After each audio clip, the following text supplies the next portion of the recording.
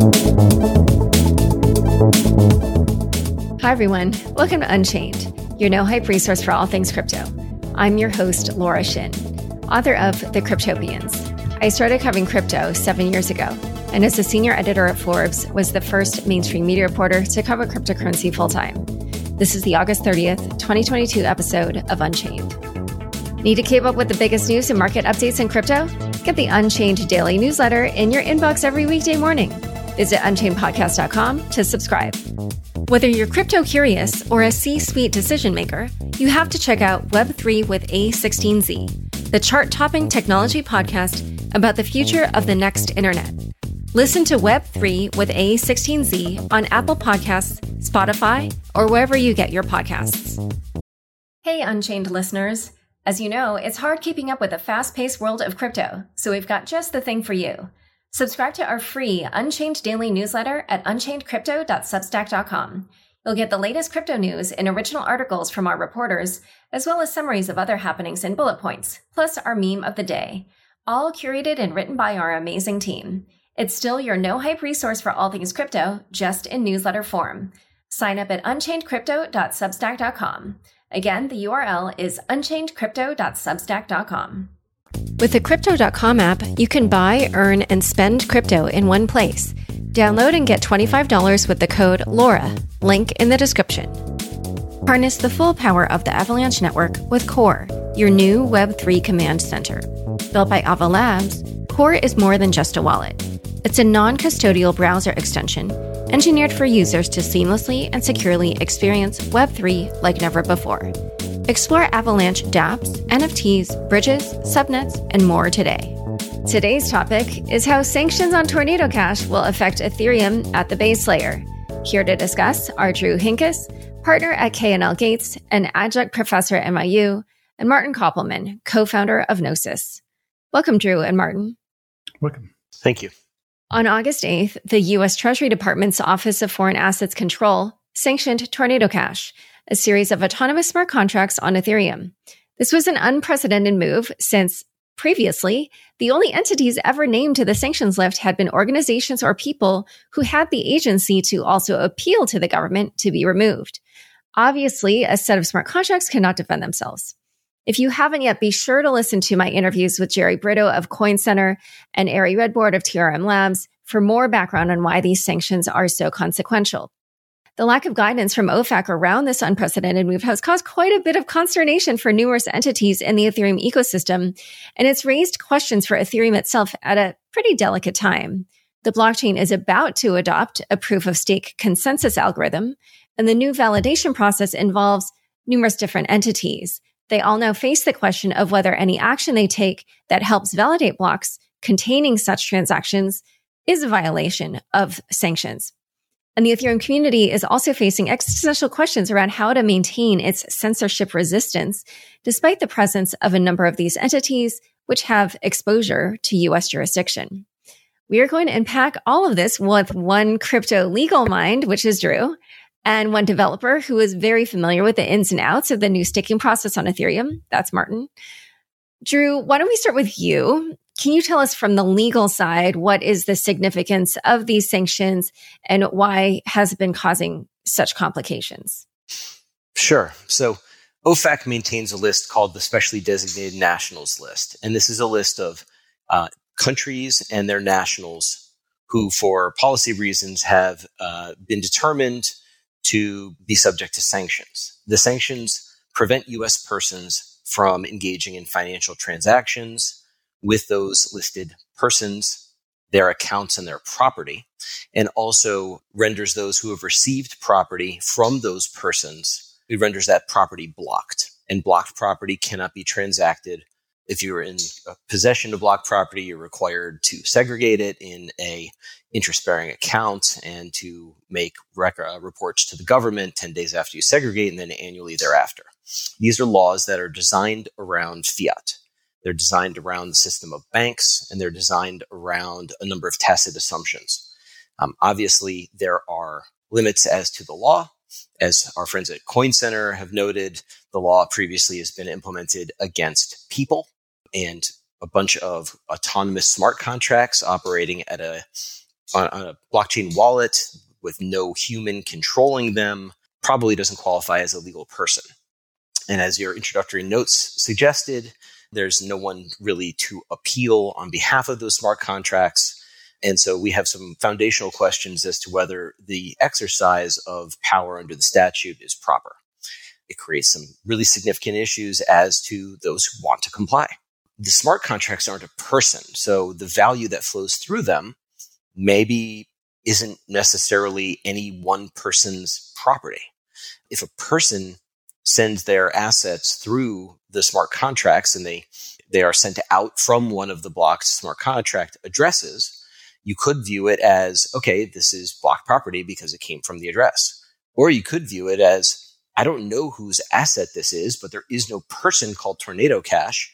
So I don't think that these assets are actually a blocked person's assets. And so maybe this isn't blocked property. We don't necessarily know if you are in receipt of blocked property that you actually think is blocked property, what to do. If you were engaged in the fiat world, you would have a bank that maintains its own ledger and it could move the dollars or pesos or whatever into a segregated account.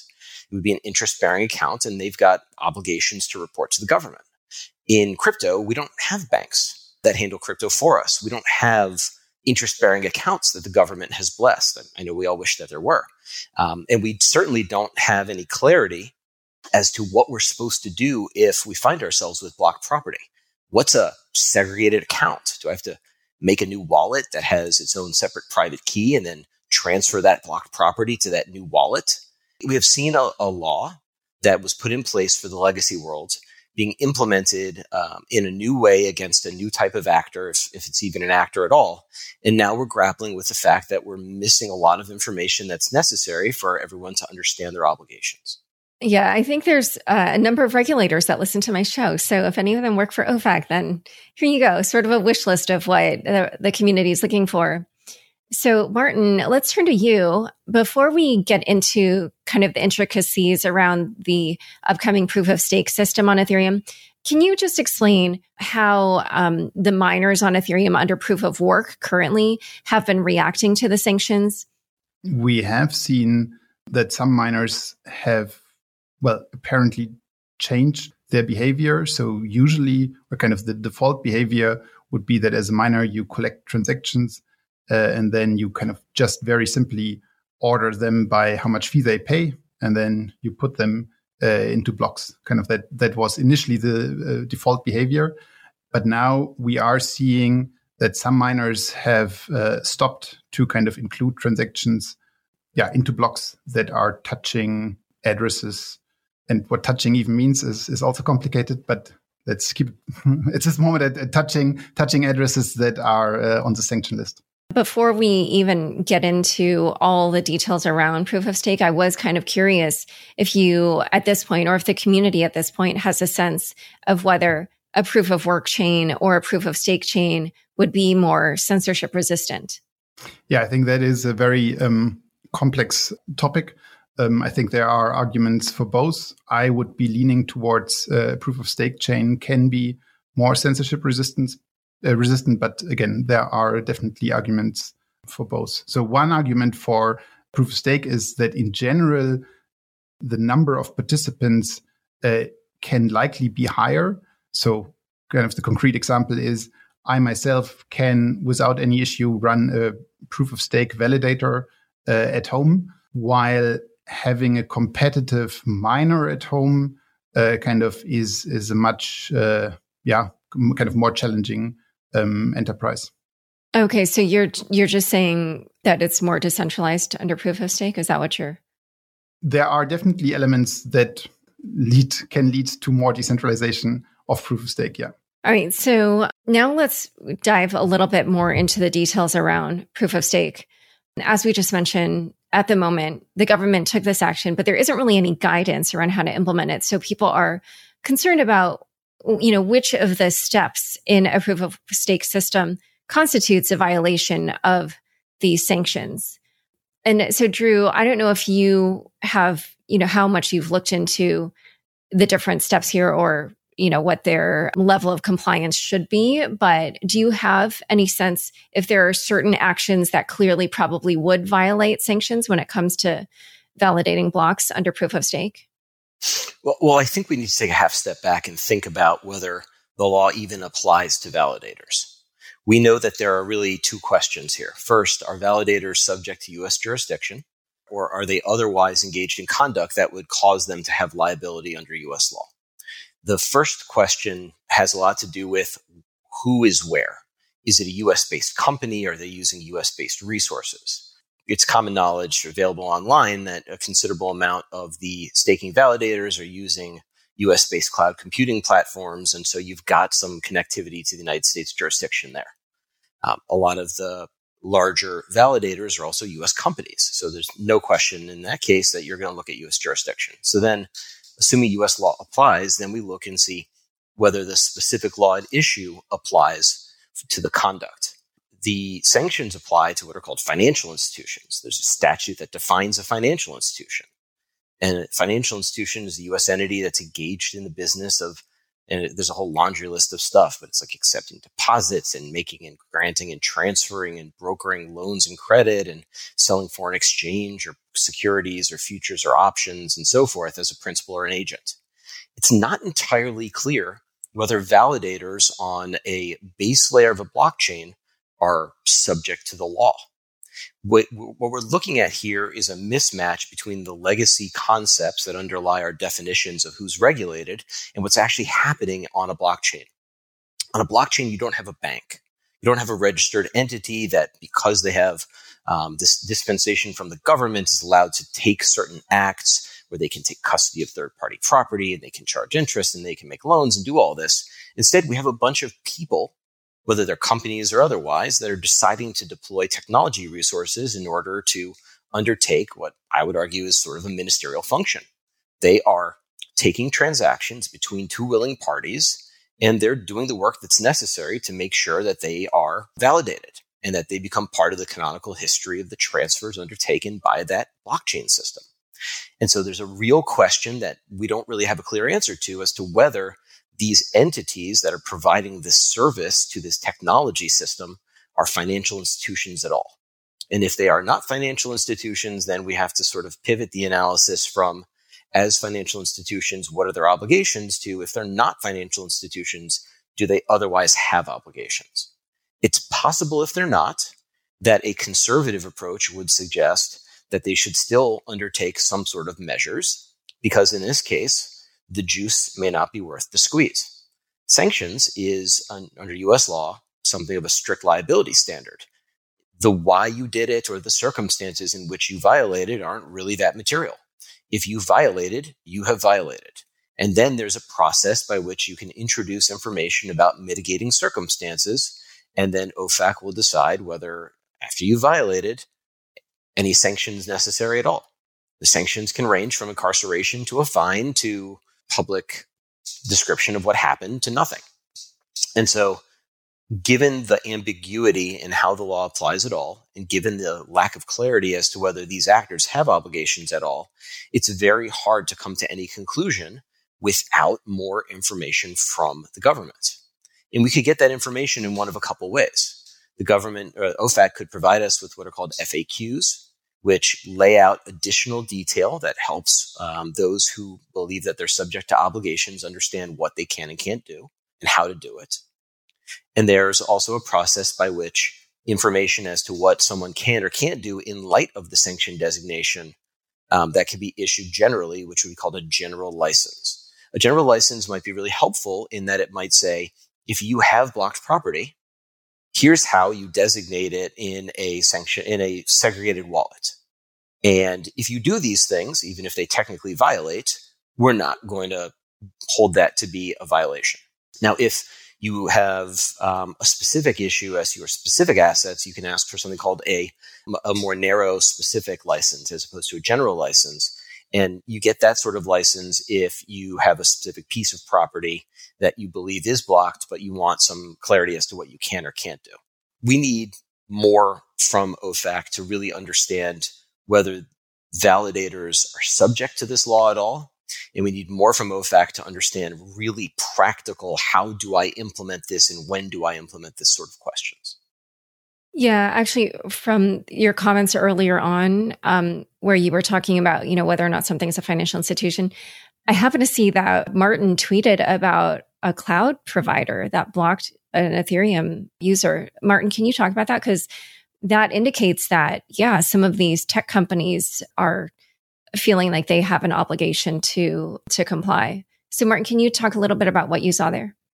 Right. So I think it just shows how large the uncertainty is about kind of how many layers down the stack are we going. So it's unclear whether a validator has kind of those obligations. Even those might not have those obligations. But now it turns out that even kind of the layer below, so a cloud provider, in this case, it was Hetzner. So kind of they offer somewhat similar to AWS. They make it easy to kind of run an Ethereum node in the cloud.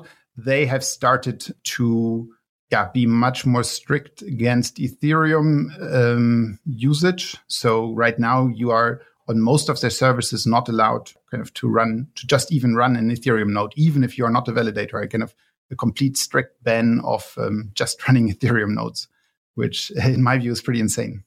Yeah. So, and again, this is under proof of work. So now let's turn to proof of stake. And Martin, why don't you just walk us through what that validation process looks like, who the different entities are, and then we're going to kind of step by step ask different questions about what their need is to, comply with these regulations. So just walk us through how that process works. Yeah. So mainly we are talking about validators. So who are validators? Validators, anyone can be a validator. I'm running a validator for Ethereum, but really anyone can do it you need 32 Ether, and you need to kind of put them into a smart contract, and then you can run a validator. And on Ethereum, there are currently 300,000 of those validators. And it is the task of the validators to build blocks more or less randomly kind of for each next block. One of those validators is chosen. And now there are multiple roles. So first, someone, and that can be the validator, that can be someone else, needs to build a block. And that really kind of means taking a bunch of transactions, putting them in order and kind of executing them, and then kind of producing kind of this new block. So the first step is the block building. In the next step, only for each, we call it slot. So for a slot is a potential block. For each slot, there is exactly one validator out of those 300,000 chosen. And this is the proposer. So now this proposer has some time, a few seconds to propose a block that was built. Again, it could be built by themselves. It could be built by someone else. And now this block can be proposed. And in the next step, so that's the second step, building, proposing. The third step is attestations. So again, for each of those slots, there is a subset of all the validators. A subset is responsible to attest kind of to a proposed block. And as someone or as a validator with the obligation to attest to a block, you have kind of two choices. You wait for the block, and if you see it, great. If you see the correct block by the correct proposer, you can attest to that. If you don't see that block, and that might be the case because the proposer might not be online, so that usually rarely happens, but it could happen, then you would attest to the latest block, So that's step 3, attestations. And in a way, then step 4 is this process again, and then kind of producing a new block and then building on top of that block. And I think kind of for all those 4 steps, potentially we need to ask questions around how does this relate to sanctions, and kind of is that, questions are obvious. Why don't we just start with the proposers, the ones that are, propagating these blocks out? Since the, process of building the block happens with the block builder, would validators even know if they're processing a block that has sanctioned transactions in it? Yeah, so that is the so far default behavior is that a builder and a proposer kind of that's done by the same validator.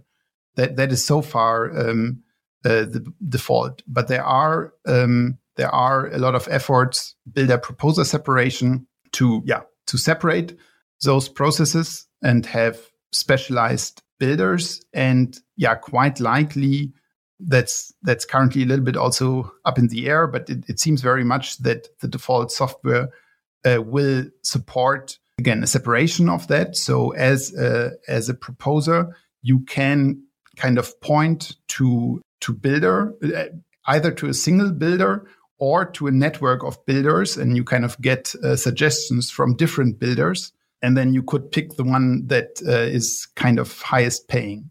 So if there is no separation, well, then obviously as a proposer, you know what's in the block because you have been building the block yourself. If there is a separation, then exactly you're right.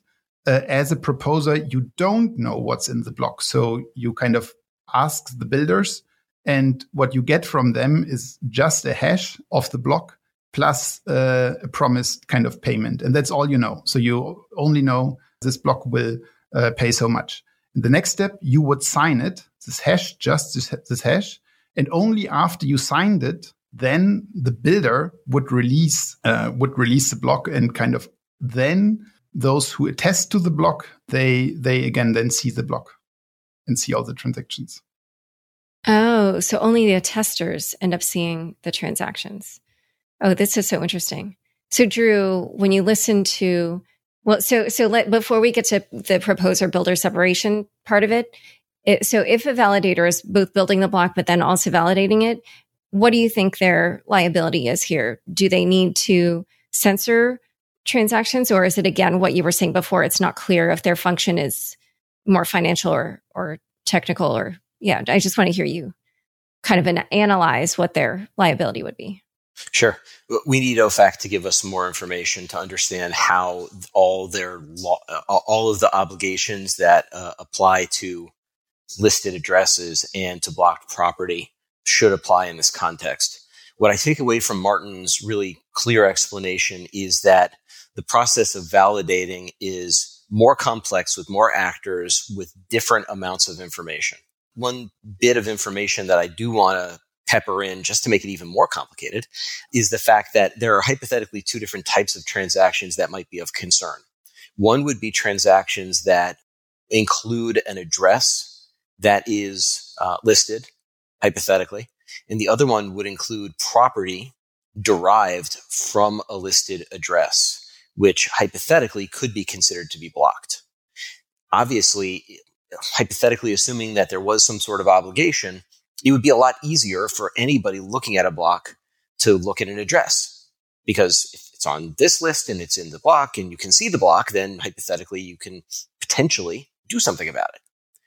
It strikes me as though it would be incredibly complex and perhaps not practical to further impose the obligation on anyone participating in validation, not just to look up addresses, but also to try to determine whether a given asset that is to be transacted in a block is blocked property. Martin will probably tell me that it would be impossible to do so without some dramatic overhaul of the way that consensus is built, or without the addition of other technology tools. So I wish, Laura, I could tell you that I knew exactly what OFAC was thinking. I wish I could tell you that I've seen a draft FAQ or something. The government, unfortunately, does not tell me what they're thinking. I find out with everybody else when they decide to tell us. The hope is that we will get clarity either in the form of a general license or in FAQs that can address some of these questions. But for now, we're stuck in a place where we're speculating. And I want to build on that. So even the first option you mentioned, kind of quote unquote, just blocking the addresses, even that is technically far from trivial, because what is relatively easy is kind of to see, if you see a transaction, you can relatively easy see it has a from and it has a to.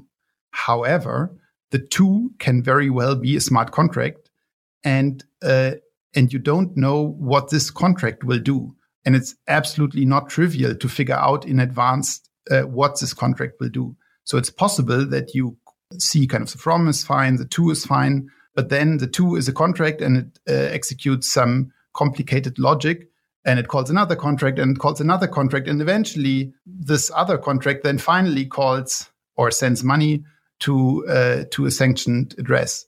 There are some people arguing if you would try to kind of filter those transactions out, that you would have kind of DDoS problems. So kind of that the validator could be spammed with lots of transactions, and they execute them all just to at the very end learn that they need to throw them away because they touch this forbidden address. That was, by the way, many years ago, also the argument to not do what's called a soft fork in those kind of the time when the DAO hack happened. So when the DAO hack happened, before then eventually this fork was done where kind of the hack was reverted, there was a discussion to, in a way, censor or block the attacker. And exactly because that is so complicated and you can't really know upfront whether a transaction will eventually touch it, exactly because of that reason, that plan was given up upon. And so the other thing would be I really don't see kind of to go then even a step further and say kind of try to block everything that has tokens or coins in it that came from somewhere. I can't really see how that would work. And just to build on Martin's point, remember, these laws are created for banks. These are banks that are required to send information about the sender and recipient, the source of funds, and all the other stuff that travels along when a bank transacts with another bank based on the travel rule obligations. So finding out the source and the origination of a transfer is trivial. All that information comes with the transaction. What we see with these assets is the complete opposite. Not only do you not get that sort of information, but as Martin suggested, you might be sending between two robots who actually have code that would result in the ultimate destination address being contingent on some third-party factor. Imagine it goes to a smart contract that says if this certain occurrence it comes to pass, then it goes to address A, and if a certain occurrence comes to pass, then it goes to address B. It may be that it's impossible at the time of the transaction to know where the ultimate destination is. So again, this is dramatically different than what we see in the traditional banking system. And it's one of these complications that, although I don't expect that OFAC would give us FAQ that cover every hypothetical contingency, some clarity would certainly be beneficial. Yeah, I actually wanted to mention about Martin's point about the DAO hack, because this came up when I wrote my book. But one of the fun facts about that was that it was a high school student who figured out that this denial of service attack was possible basically by doing that. And I agree. It's basically the same situation here. All of this is very complicated. It takes kind of a long time to explain. So what we're going to do is we are going to talk about how all this would work once we have proposer-builder separation. But first, we will take a quick word from our sponsors, and we will be right back. Curious about the world of crypto and the future of the next internet? Then check out Web3 with A16Z, the chart-topping technology podcast from the minds at Andreessen Horowitz, the go-to destination for discussions on tech as it changes our world. Whether you're a crypto-curious person looking for signal versus noise in the day's headlines, or a C-suite decision maker seeking to understand Web3 as part of your business strategy, Web3 with A16Z is the podcast for you. Tune in each week for leading insights from the top scientists and makers in the space through carefully curated conversations with acclaimed podcast host Sonal Chokshi, former showrunner and longtime host of the A16Z podcast, along with frequent guest appearances and hosting by Chris Dixon. Listen to Web3 with A16Z today on Apple Podcasts, Spotify, or wherever you get your podcasts. Join over 10 million people using Crypto.com, the easiest place to buy, earn, and spend over 150 cryptocurrencies. Spend your crypto anywhere using the Crypto.com Visa card. Get up to 8% cash back instantly, plus 100% rebates for your Netflix, Spotify, and Amazon Prime subscriptions. Download the Crypto.com app now and get $25 with the code LAURA. Link in the description. Is your Web3 experience hindered by inadequate crypto wallets and browser extensions? Ava Labs has created Core, a free, non-custodial browser extension engineered for Avalanche users to have a more seamless and secure Web3 experience. The best-in-class Avalanche Bridge now offers native support for the Bitcoin network. Put your Bitcoin to work in the robust DeFi ecosystem by bridging BTC to Avalanche today. With Core, you can also easily swap assets, display your NFTs in style, store your assets in a Ledger-enabled wallet, and put real dollars into your crypto wallet in just a few clicks. Core is everything you need for a simple, secure, and convenient Web3 experience. Download the free Core browser extension from Google Chrome's App Store today. Back to my conversation with Martin and Drew. So as we just mentioned, things will look even different once we implement proposer builder separation on Ethereum. So at that point, as we discussed, the blocks will be created by a different entity from the proposer. So at that point, can we talk a little bit about what the liability might be of the different actors? We have the block builders, the proposers, and then the attesters. And as Martin pointed out, it's the proposers who actually won't really know what the transactions are. Drew, do you have a sense of what the liability might be for each of those entities? I fear that I'm going to start sounding like a broken record. But again, the laws that are in place that we're grappling with were not designed for protocols that facilitate transactions. They're designed to regulate actors that are legally addressable and that have obligations under enforceable law. We're thinking more along the lines of banks rather than of those that are part of the plumbing. Yeah, but is there a way to say something as simple as, since the builders and the attesters will actually see the transactions, that their liability might be higher? Or again, the keystone issue is, does this law apply at all? Are these the sort of actors where the law would potentially apply? I guess we should talk about secondary liability, which is notwithstanding whether you have any obligation, you're registered or not. If you are aiding and abetting third parties in transacting blocked property, for instance, you may have liability. Again, we have no idea how OFAC thinks about block validators or miners or those that operate the base layer. You can make an argument that, for instance, banks are regulated, but the SWIFT protocol by which banks communicate with each other is not regulated. OFAC doesn't tell the SWIFT network, don't send a message here. It tells participating banks, don't honor messages from this bank. We saw with Russia, for instance, Sberbank, which is the largest bank, I think, in Russia, used to be a member of SWIFT, and there was political pressure placed on SWIFT so that the member banks, which include non-US banks, would discontinue communications over SWIFT with Sberbank. So it may not be the cleanest analogy, but there's an argument to be made that we should think about the base layer, irrespective of whether there are entities that are providing services on the base layer, as if it's a communications protocol and not a set of legal actors with obligations. We don't know how OFAC thinks about this. So it's too speculative for me to really take that anywhere. What I can do at least is try to make the kind of technical argument why they should not. So the task of the builder can really be described as a pure mathematical optimization problem. And actually, it is also possible to represent the problem very much abstracted away from the concrete addresses. So, like mathematically speaking, you have just a bunch of items and you want to pack them together in the most efficient way so that you, in the end, generate the most fees. Again, you could convert this problem to really a pure mathematical optimization problem. So if solving that or working on this optimization problem is allowed, then probably you could argue the builder doing the builder's job is fine, because that's really all they do. So next, the proposer, what they do is really just query a bunch of those solvers, or kind of those who try to solve this problem as good as possible. And all they do is pick the one that pays most.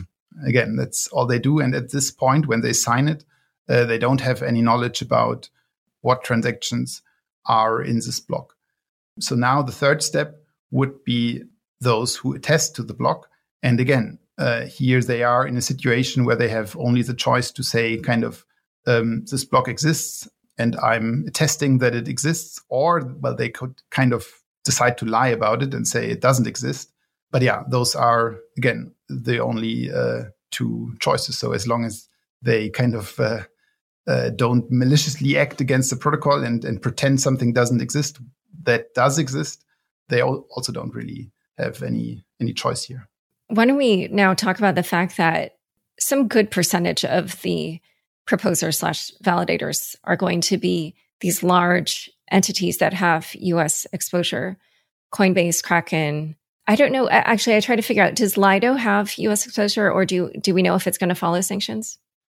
Yeah, so with Lido, it is slightly more complex again, because Lido is somewhat a layer in between validators.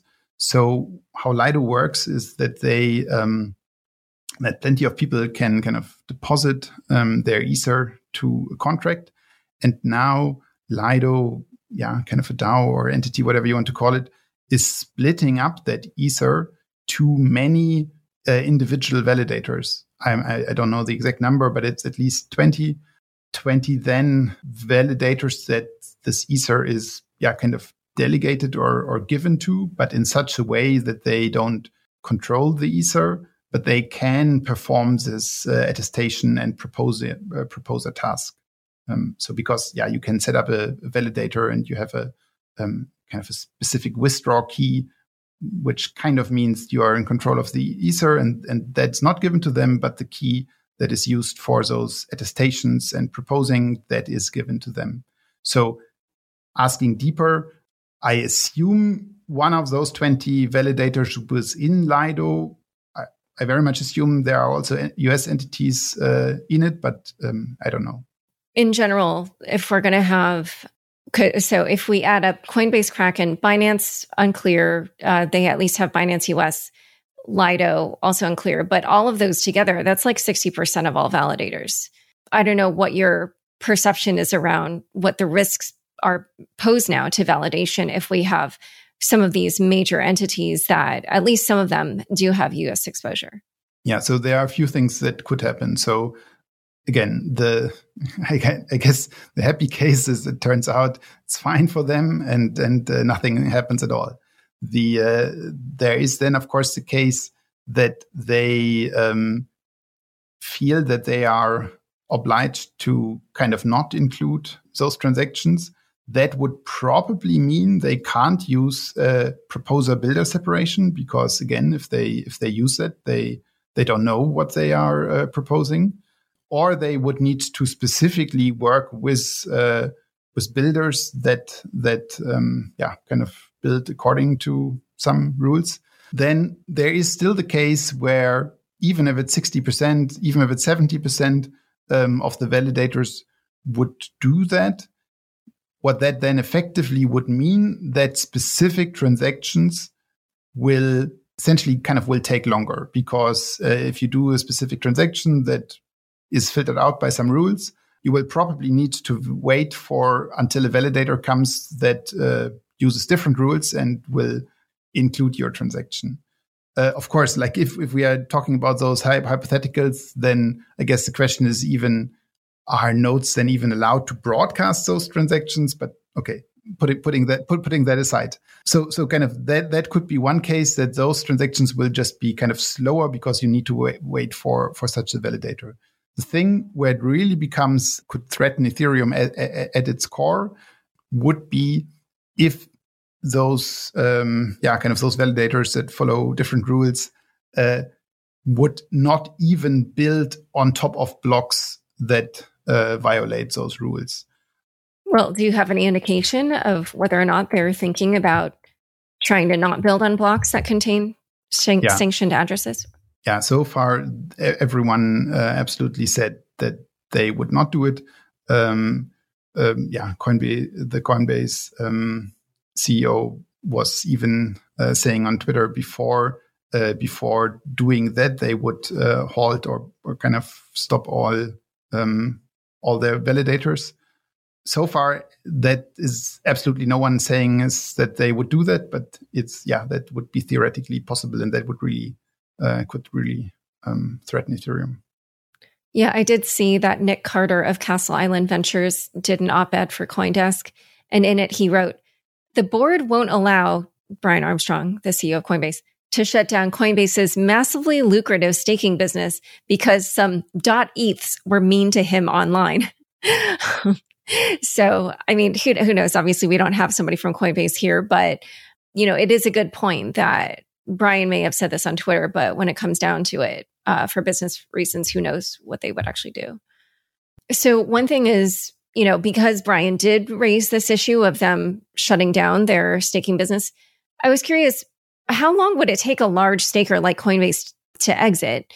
Like I read Eric Wall surmised maybe a month or longer. And then I didn't know, like during that time, would they still be proposing blocks, or like how does that part work?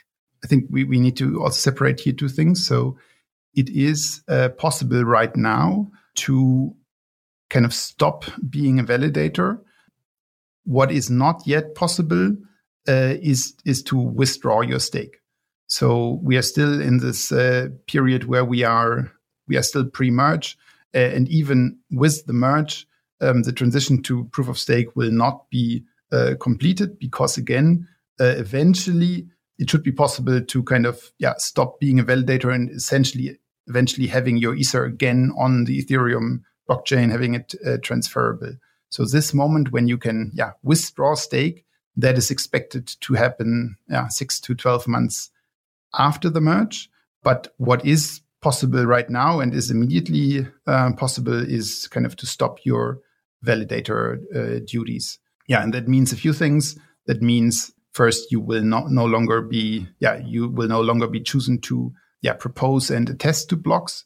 And it's important to note that if you stop attesting to blocks while you are still an active validator, you are penalized. How much that is depends. So if very few nodes in the network or validators in the network disappear, those penalties are fairly small. So kind of being 1 day offline is just the equivalent roughly of what you would earn for being 1 day off online. So kind of it's wouldn't be a big penalty if out of a year you are two days off offline, and that's important because we want kind of also have it possible to be a validator if you don't have a professional setup and you kind of just run your validator from home. However, if a large percentage of the network kind of is not online, then those penalties can be very significant. And that's also kind of needed because if a large percentage of the network would be offline, and that is a little bit how it would look like from a network perspective, if some validators would decide to not build on top of specific blocks, because for those who do build on it, they kind of just see their version of the history, and in their version, they just see that those kind of some percentage is missing. And they don't necessarily see that they are building their alternative version of history. So kind of on a chain that would be like, let's say, then uncensored, those validators that are not attesting would kind of potentially dramatically lose their stake, because on that chain they are offline, and a lot of them are offline. So they will kind of essentially their stake will disappear in a way until that chain is then able to what we call finalize again. So finalize means that enough of the active validators attest to a block. No, wait, so are you saying that in that instance then that would cause a fork, or are you saying it would cause a reorg? Or I don't know if I fully followed. Yeah, I mean, both of those things are possible. again, we are talking about this hypothetical scenario that some validators would start just ignoring blocks, although they are correct proposed and they get correct attestations. But if you would have the policy that you, in your kind of view, you would see them as invalid because, again, they violate some rules, some additional rules that are not part of the Ethereum protocol, then, yeah, you would probably build a block, and that would potentially cause a fork, yes. And then kind of on the other fork, you would lose your stake. Okay. Yeah. One thing I wanted to just mention about that was, obviously, so as people saw, like Coinbase, is a large staker at the moment. My guess would personally be that if, for whatever reason, the money that they had staked was slashed, I feel like the company would somehow make it up to their clients, even though some number of them are probably institutional. It would probably be a lot of money, but for the retail, I imagine they would.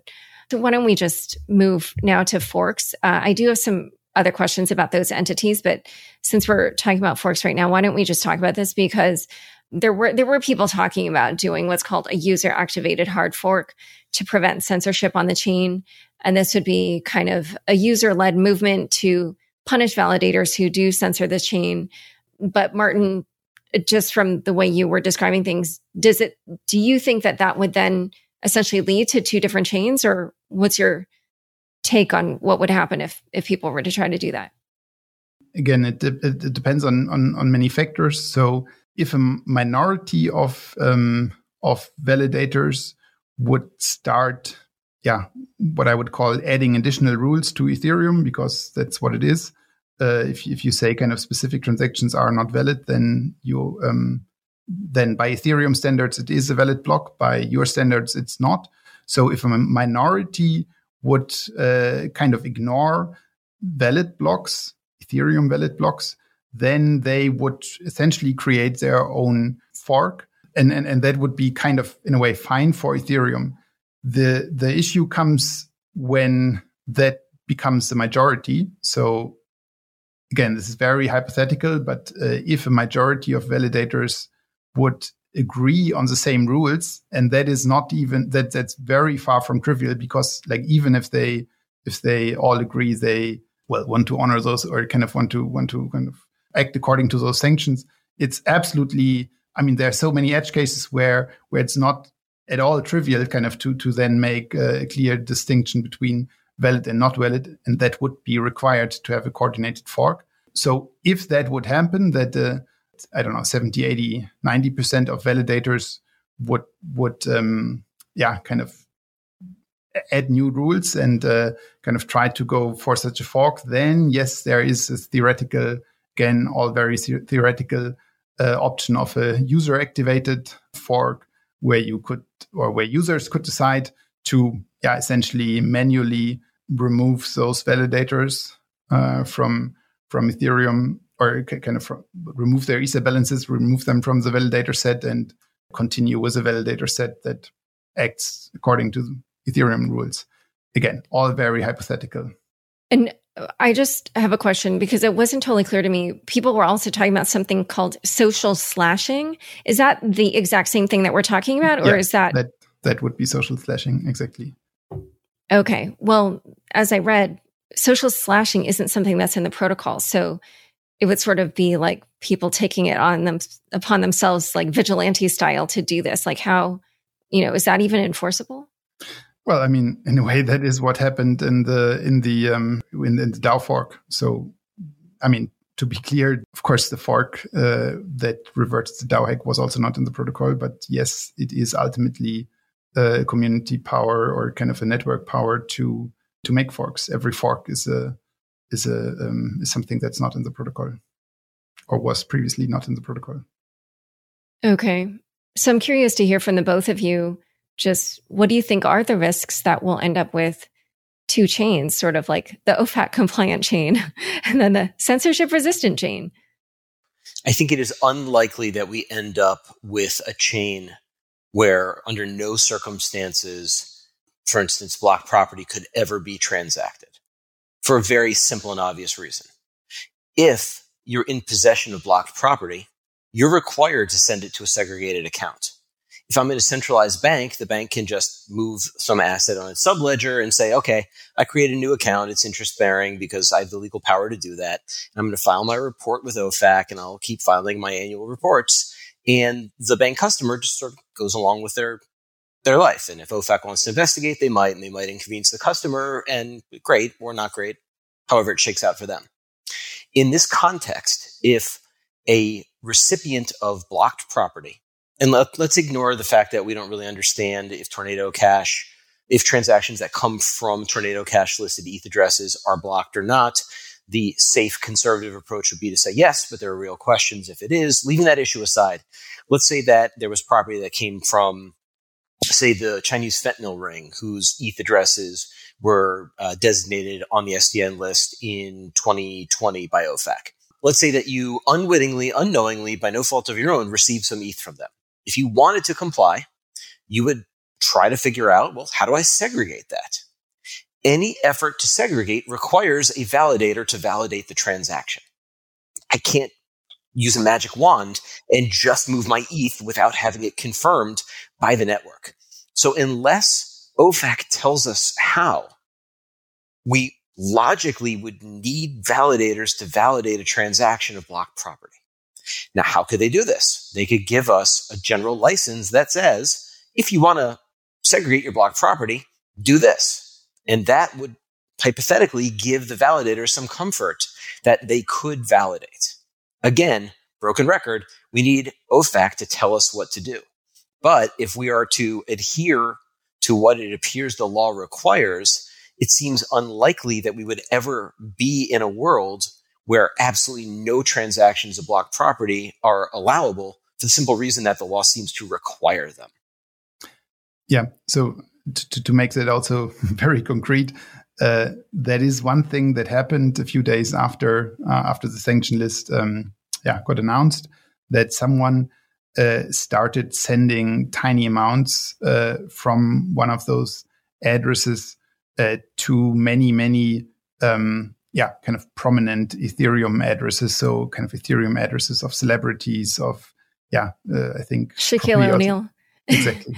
Brian Armstrong. Exactly. So all those addresses are, well, potentially blocked or whatever, kind of theoretically, and it would be fairly trivial to do that at a much larger scale than it was done. I was previously obviously joking, but saying kind of in theory someone could write a bot that says that watches out for any larger deposit to an exchange, because it's fairly easy to see. And while that transaction is in the mempool, so kind of not yet confirmed, but visible, well, someone could send a cent to the sender. So now, kind of at that moment when the exchange receives the money from that sender, they kind of, the exchange would need to acknowledge that just a second before that address received 1 cent from kind of the sanctioned address. So I guess where I'm trying to go, it is incredibly hard to kind of come to any practical kind of solution for those sanctions, or how to deal with those sanctions. So that is, again, also why I would answer your initial question: how likely is it that we will see a fork? With very, very unlikely, because it's, again, very, very unlikely to find technical, practical rules for Ethereum, how Ethereum could meaningful exist. So I think to implement those, kind of those sanctions in their strictest form, I think you would need to turn Ethereum completely on its head and say it's by default a permissioned system. So kind of right now anything that is by default, kind of any kind of transaction is allowed. And if you would want to do this strict censorship, you would need to have just a whitelisted list of transactions, of transaction types that you are allowed to do. So you could say, sending Ether between two addresses that are not on the list, that's fine. But then immediately as it comes to contracts, you would say, yeah, only contracts where we know they only call those kind of. So again, I think that would be very different from what Ethereum is. And by the way, it is possible to build such a permission system on top of Ethereum, but I don't really see that it is possible to build that into Ethereum. So you can have a permissioned system on top of a permissionless system, but not the other way around. One quick clarification, just for the listeners. This is complicated stuff, and we don't usually spend a lot of time thinking about sanctions because it's not something that usually kind of invades the conversation like this. But just a little bit of a clarification. An address receiving blocked property does not make the address blocked. When a bank account receives a transfer that should be blocked, some of the cash that's received needs to be segregated. One of the questions that we have, and this is an ETH question, but more of a crypto question writ large, is if an address that has 5 ETH in it receives 1/10 of an ETH, what exactly are we segregating? ETH are fungible and balance based. So can we just choose any 1/10 and move it to some other address and move on with our lives like we would with cash? Or is there some obligation to try to identify the fraction of ETH that was received, if that's even possible? If we're looking at this on a UTXO based type of system like Bitcoin, it's actually easier if you catch it because you can actually identify the fragment of Bitcoin that you've received, the actual UTXO, and segregate that. But again, this is a question that we don't have an answer to from OFAC, and this is one that we can probably get an answer to through FAQ. But the big picture is you don't become a listed account or a listed address simply because you've been griefed or spammed. Yeah, why on social media you probably saw a bunch of users being like, I didn't even engage with Tornado Cash. Like, why am I being blocked from this or that DeFi protocol? Or even someone was like, I was hacked. That's how my account got associated with Tornado Cash because somebody stole the money from it, ran it through Tornado Cash. But like that was before it hit Tornado Cash and they were being blocked. So, Andrew, I just think that's important that you say that. But the unfortunate reality is that a bunch of projects kind of went so far and did that. So essentially said, and again, that is the reason is the uncertainty. They then call it a risk-based approach and say kind of this address received money from out of Tornado, and then we just ban it in our service. Really quickly, what I'll say in a podcast under a set of hypothetical questions and conditions is different than how I'll advise a client when I have specific facts. But we're talking about, most of our conversation has been about those who are serving third parties that want to transact on a base layer. Different companies that provide different services at different layers may have different levels of exposure and different legal obligations. So I would caution perhaps some sympathy or pathos for different folks in the industry that are looking at this challenge with a different set of obligations. Everyone is hamstrung to a degree by the fact that we're trying to implement 19th century or 20th century rules on 21st century technology. Yeah. One other kind of ludicrous scenario, you could call it, that Eric Wall, a Bitcoiner who's also very interested in Ethereum, pointed out. He wrote this amazing blog post, The Case for Social Slashing, which people should read because it walks through all different kinds of game theory around sanctions on Ethereum. But essentially, he concluded, okay, so, here, if we end up with this chain that does follow sanctions, then who's to say, like, what if, people wanted to follow the sanctions of this other country that, has interests different from the US or whatever. And so it just gets to this place where it is kind of ridiculous. And it sort of shows how unenforceable this is. I want to push back on that for just a second. The US is big in a lot of ways. I think we still have the biggest economy in the world. And I know for sure that we do the most sanctions in the world. And most other sanctions lists are based in fact, if not in concept, on the United States. We are the most sanctions heavy of any jurisdiction. So while the idea that we could splinter Ethereum based upon the whims of certain specific subgroups into a bunch of groups of validators that lose the ability to remain in consensus with others because they change the protocol rules so they can't form new blocks together could lead to a number of new versions and distinct chains.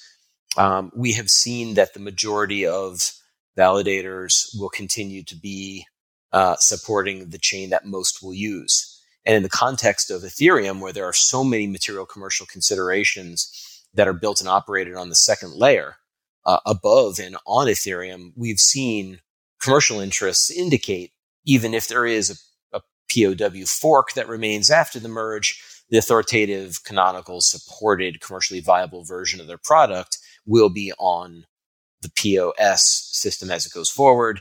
If there were to be 9 different sanction versions, I suspect that those actors would do the same thing. Yeah.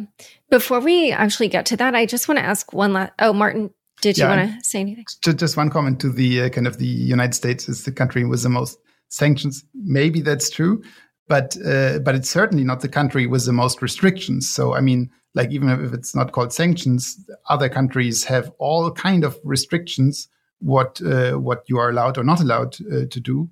And I would argue on that level, the the United States are more on the you're allowed to do more. So kind of if Ethereum would need to kind of make sure that all the kind of restrictions that are applied in China for currency control or kind of all those things would also need to deal with them. Again, that would make the system impossible to operate.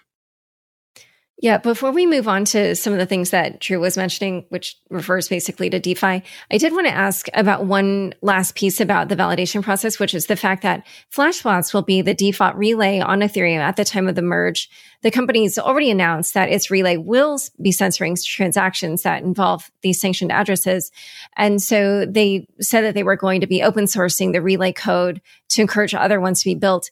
But obviously, it's a short timeline. They only announced this roughly like a month before the merge is going to happen. I'm guessing that Flashbots still will be the default relay at the time of the merge. I don't know, Martin, maybe you'll tell me I'm wrong, but I was wondering if that's the case, does that mean that effectively Ethereum will be complying with sanctions for some period and will not be censorship resistant for the first, month or two of launch? Yeah, so a few important pieces here. So first, it's still a choice of every individual validator whether or not they use builder-proposer separation. So it's absolutely still your choice to build your own blocks and therefore, in a way, not use Flashbots or MEV Boost. The second thing is, yes, I think you mentioned it. So Flashbots used to be for a long time the most prominent builder, although there have always been others. There has been a project called Eden Network, whatever. There have been others, but they kind of open sourced their software. It's called MEV Boost, and that kind of facilitates this builder proposer separation. And yes, they will probably run a builder. Or if you want to go even more into the details, they will run a relay. So kind of that connects various builders to the validators, to the proposers. But yes, there was already an announcement that there will be at least a handful of other relays. Some have said, of course, we will only see, time will tell, that they will not apply sanctions or kind of filter for those transactions. But bottom line is, there will be some validators that simply don't use it, that simply build their own blocks according to their own rules.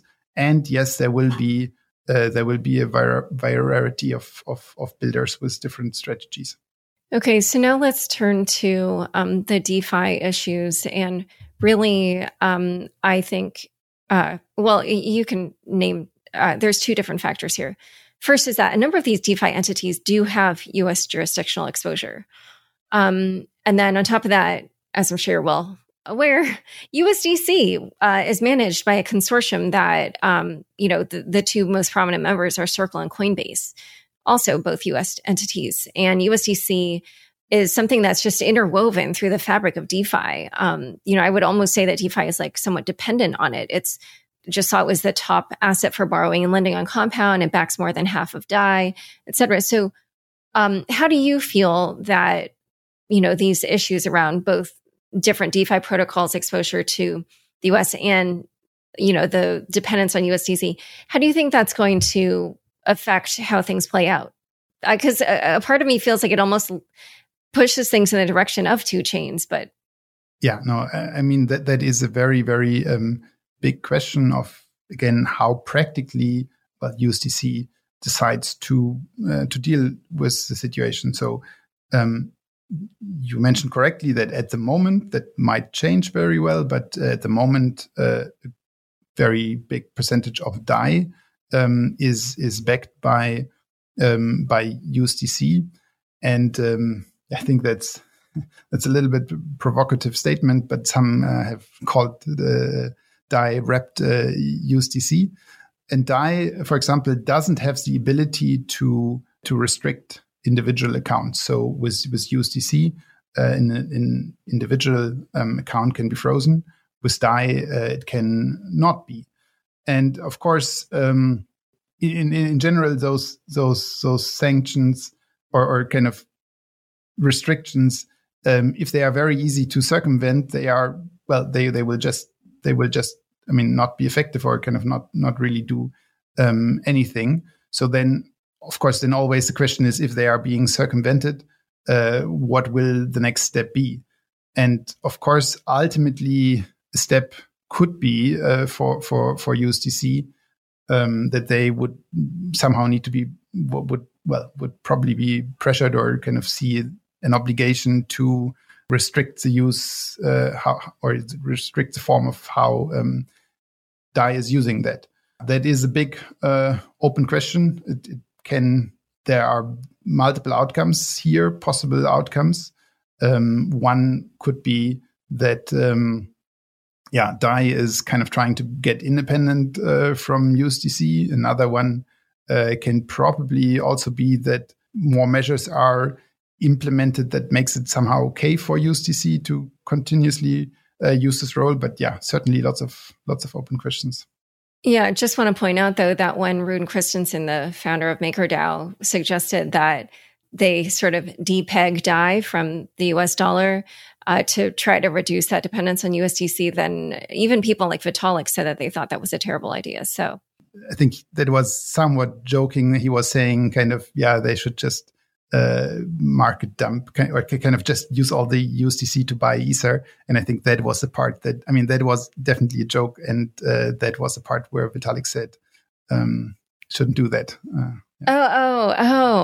Maybe I didn't read it carefully. So I thought he was saying, so wait, are you saying that Rune wasn't serious about trying to depeg? Oh, well, okay. No, I mean, there are multiple things. So I think there's clearly an understanding, or there's clearly an attempt in the Maker community to become more independent of USDC. The question is that possible and still keeping a peg to the dollar? So there are some stablecoin projects that are not dependent on USDC, but they have often given up on the one-to-one parity with the dollar. They are fairly stable against the dollar. They, kind of go up a few percent, but still they go up, 3-4%, go down 3-4%. So if you allow for that volatility, it's much easier to design stable coins that are not kind of backed by dollars. And I think that was, or that is a potential question for Maker. I think currently there's no majority kind of supporting that, but that's at least an idea, or kind of that might be a consequence of saying, if we really want to get rid of fiat-backed collateral, then we might, or DAI might need to get rid of the one-to-one packing to the dollar. Oh, okay. Interesting. And Drew, did you want to add anything about kind of the power of USDC here? I'll keep my comments brief on this point. If you're a US-based entity, if you're regulated, or if you are clearly within the U.S. jurisdiction and you're looking at what you've seen from OFAC, for the 18th time in the call or on this podcast, I'll say, we don't have enough information to understand what our obligations are. However, the magnitude of the penalties here are so severe. This is potential jail time. It wouldn't surprise me if most significant U.S.-based companies were taking a conservative approach. It doesn't mean that they're not going to also try to find ways to challenge the designations here. It doesn't mean that they're not going to introduce lawsuits. It doesn't mean they're not going to ask for licenses. It doesn't mean that they're not going to deploy lobbyists over to Treasury to try to get FAQ on things that they care about. When you have this sort of lack of guidance and lack of understanding as to how to implement your what you're obliged to do, a lot of times lawyers will counsel doing nothing rather than taking some sort of aggressive action, because if you take the wrong aggressive action, it could actually exacerbate the problem rather than solve the problem. I would love to see FAQ issued, the day that this podcast is run. It would be amazing, and it would probably moot everything that I've said because it will answer all of the questions. However, government entities are not always moving at the speed of light. A lot of times it might take them a while. They're going to engage with industry. They're going to ask questions. They're going to listen to the best podcasts in the industry. They're going to come up with their own ideas, and they're going to battle test them with important stakeholders.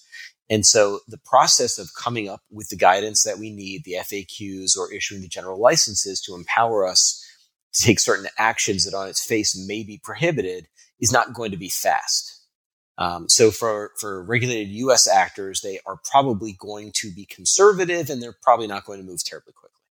And out of curiosity, is that typical for in situations like this involving sanctions for the government to just issue, some kind of ruling like this and then later explain how it should be implemented? Or does this sort of indicate that there was a sort of hasty action taken before they had time to think through everything? So I can't speculate as to the deliberations that went on within OFAC. It is typical or not uncommon for there to be a designation and then after a period of time, FAQs that provide additional color as to how to comply or that provide additional information that's helpful to interpret the meaning of the designation. If you go on the OFAC website, for instance, you'll see that there are searchable FAQ. They're actually grouped by topic, and there's, 12 or 13 that actually address virtual currency. And some of them are actually quite helpful. If you're a centralized entity, there's actually some guidance in the FAQ as to how to deal with blocked property. What it does not tell you is if you find yourself the recipient of blocked property in a self-custodial wallet, for instance. There is some guidance if you're an exchange, but not if you're a self-user or a self-custodying user. So it is typical that there is some deliberation internal to the organization before they put out the FAQs. Sometimes they revise FAQs to update them. And as I said before, there are certain issues here that are going to be widespread where a general license, which would be published and public and anybody could read it, would be a effective way to address some of the issues. Okay. Well, clearly there's a lot of questions that this has opened, and we'll sort of have to see when it is that the government finally issues some FAQs and also what those say. In the meantime, are there any parting thoughts as we head into the merge in a few weeks? Yeah, I want to just make a high level comment on the whole situation. I have been passionate in a way about, kind of Tornado Cash, and I a little bit want to explain why and kind of maybe a little bit zooming out. So to me, what we see happening is that, if you use the blockchain more and more, and I am a heavy blockchain user since many years, and that is absolutely the exception. That is only kind of a very small number of people who are kind of today using blockchain on a daily basis. But if you do that, you leave an incredibly large trace of kind of transactions. You essentially, you could imagine let's assume every payment you do, every bank account you have, kind of everything would be public and visibly by anyone. That's essentially what is happening on the blockchain. And again, that doesn't affect you if you kind of only bought some coins 2 years ago and they are just laying there, then that's fine. But if you do daily transactions, and again, we are moving there, then that is the trace that you are leaving. Now, Tornado Cash was a project, or is a project, that kind of, didn't necessarily invented new technology. The technology was around in different form. Very similar technology is used in Zcash, and it was available for some time, but they kind of just went ahead and took the pieces that were largely available and made some usable product for Ethereum where it was practically for the first time on Ethereum doable for at least advanced users to, have some privacy. And that can be as simple as, if I want to send someone money, and I do that all the time, and I kind of also do transactions all the time that are associated with I don't know, kind of my address that you can immediately find if you look me up on Twitter. And if I just want to make sure that I also have some addresses that are not linkable to that, if I don't want to kind of expose to the whole world all my crypto, I needed to use a tool like Tornado Cash.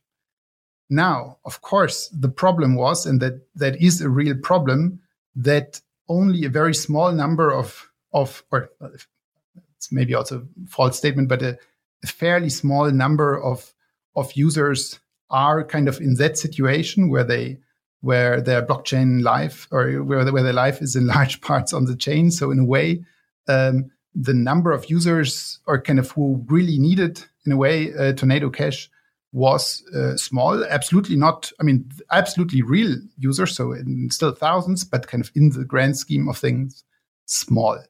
Now, unfortunately, also very large and real user was, of course, we don't know that for sure, but it seems like this North Korea state-sponsored hacker group, at least, I mean, at the end, that's always very hard to know what's true in those cases, but let's assume it's true.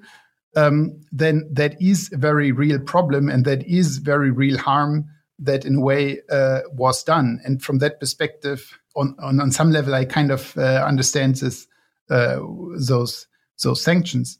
The issue is now that it creates now a situation where it is almost kind of impossible to work on kind of good solutions to this problem. So the problem is, how can we, on the one hand, provide people some level of privacy, and on the other hand, still hopefully make it as hard as possible for hackers to kind of obfuscate their stolen funds. And there were actually some interesting proposals of how you could tweak Tornado or something like Tornado.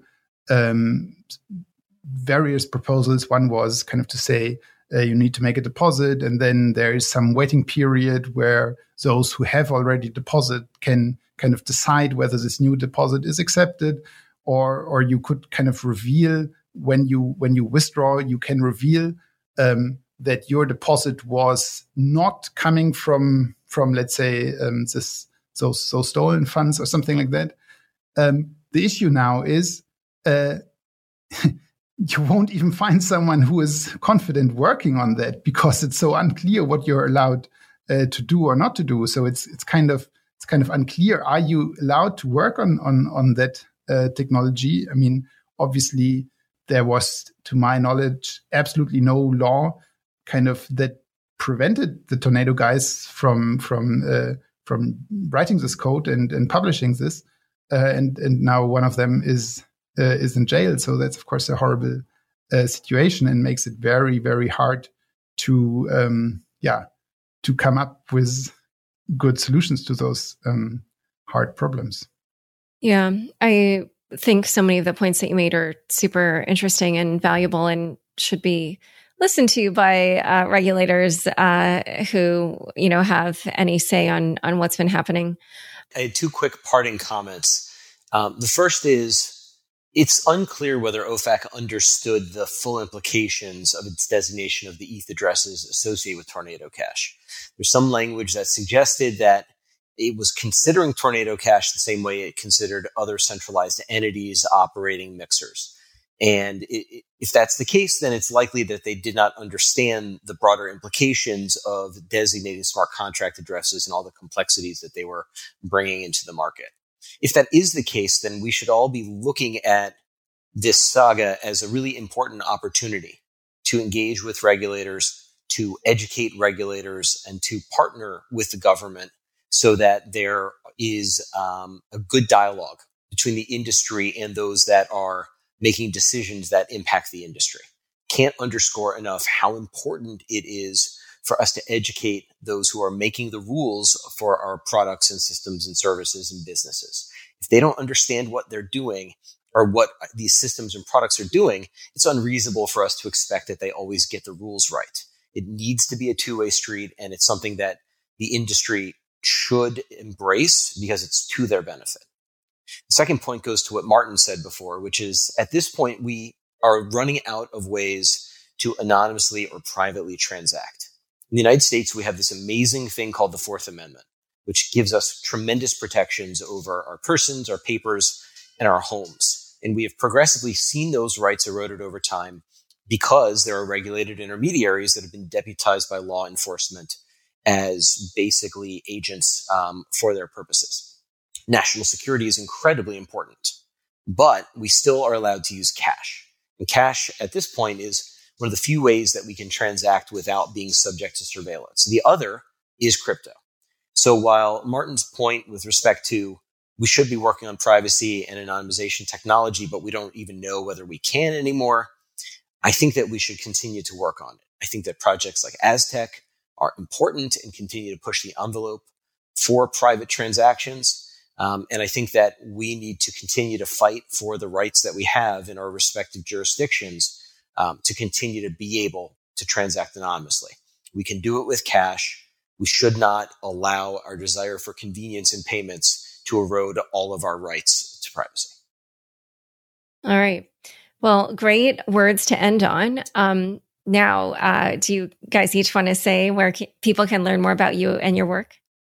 Yeah, I'm usually kind of my main work is around Gnosis. We are also working on the Gnosis chain, the Gnosis blockchain chain that also puts decentralization and having many validators that run a validator from home first. But about me, you find me pretty active on Twitter at Köppelmann. This is Drew. You can follow me on Twitter at Propel Forward. You can look me up on my law firm's website, K&L Gates. And of course, if you're in New York and feel like learning, feel free to enroll at NYU or teach a couple different classes on regulation of crypto assets, blockchain systems, governance, and so forth. Perfect. You guys, I have loved this conversation. Thank you both so much for coming on Unchained. Thanks for having us. Thanks. Thanks so much for joining us today. To learn more about how the Tornado Cash sanctions affect Ethereum at the protocol layer, check out the show notes for this episode. Get exclusive access to even more of my content through Bulletin, including interviews you won't find anywhere else, weekly news roundups, and more. Go to laurashin.bulletin.com/subscribe. Unchained is produced by me, Laura Shin, with help from Anthony Yoon, Matt Pilchard, Juan Urbanovich, Pam Majumdar, Shashank, and CLK Transcription. Thanks for listening.